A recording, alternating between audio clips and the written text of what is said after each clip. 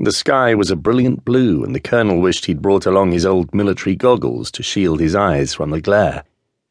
His next-door neighbour, Thompson, a city broker, had told him over a friendly sherry the night before that his office colleagues were running a book on it proving the coldest winter of the century. The freezing weather meant that his regular morning walk had been brisker than usual, and by his reckoning, as he approached Barnes Bridge, he was probably 10 minutes ahead of schedule. The ugly metal latticework of the bridge sparkled in the sun as he strode along the river path, thinking happily of the bacon and eggs awaiting him at home.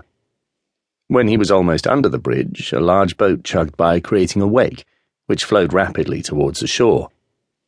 It was high tide, and, before he had time to take evasive action, several waves splashed over the bank and onto his best tweed trousers. Swearing loudly, he turned to wave his walking stick uselessly at the boat, a working barge heading upriver.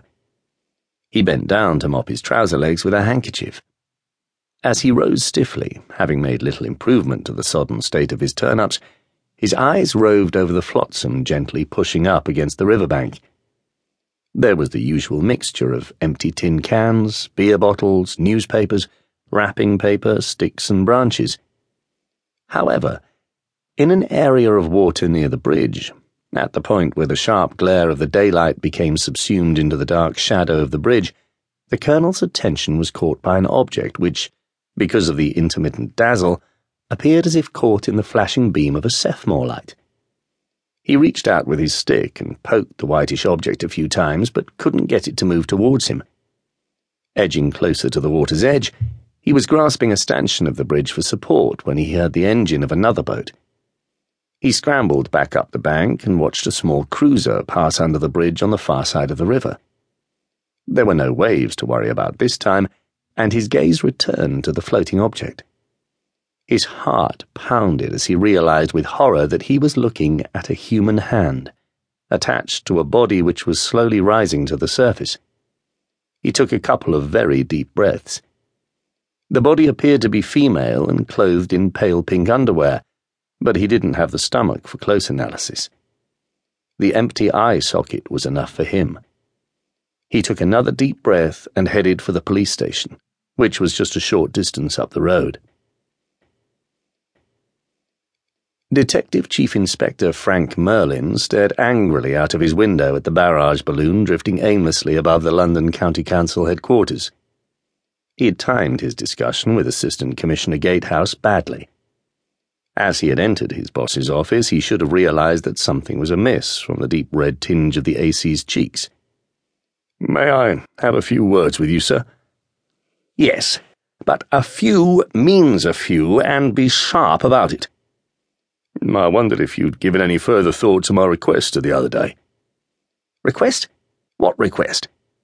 "Oh, you mean your request to leave me in the lurch and enlist?" Yes, sir. I'd like to volunteer to join up as we discussed."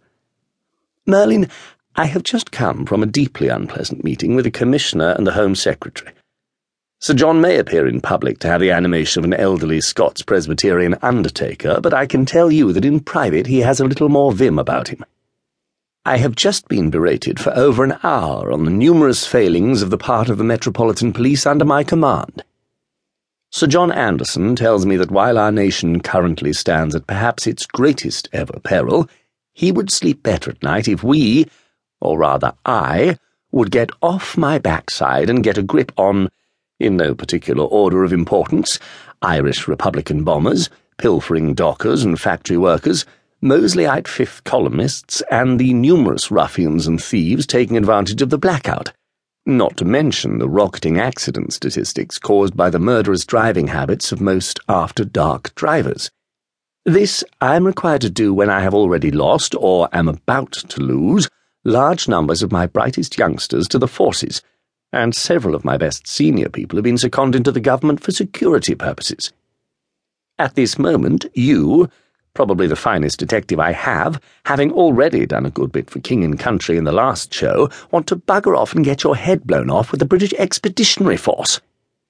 "But, sir—" "No. The answer is no.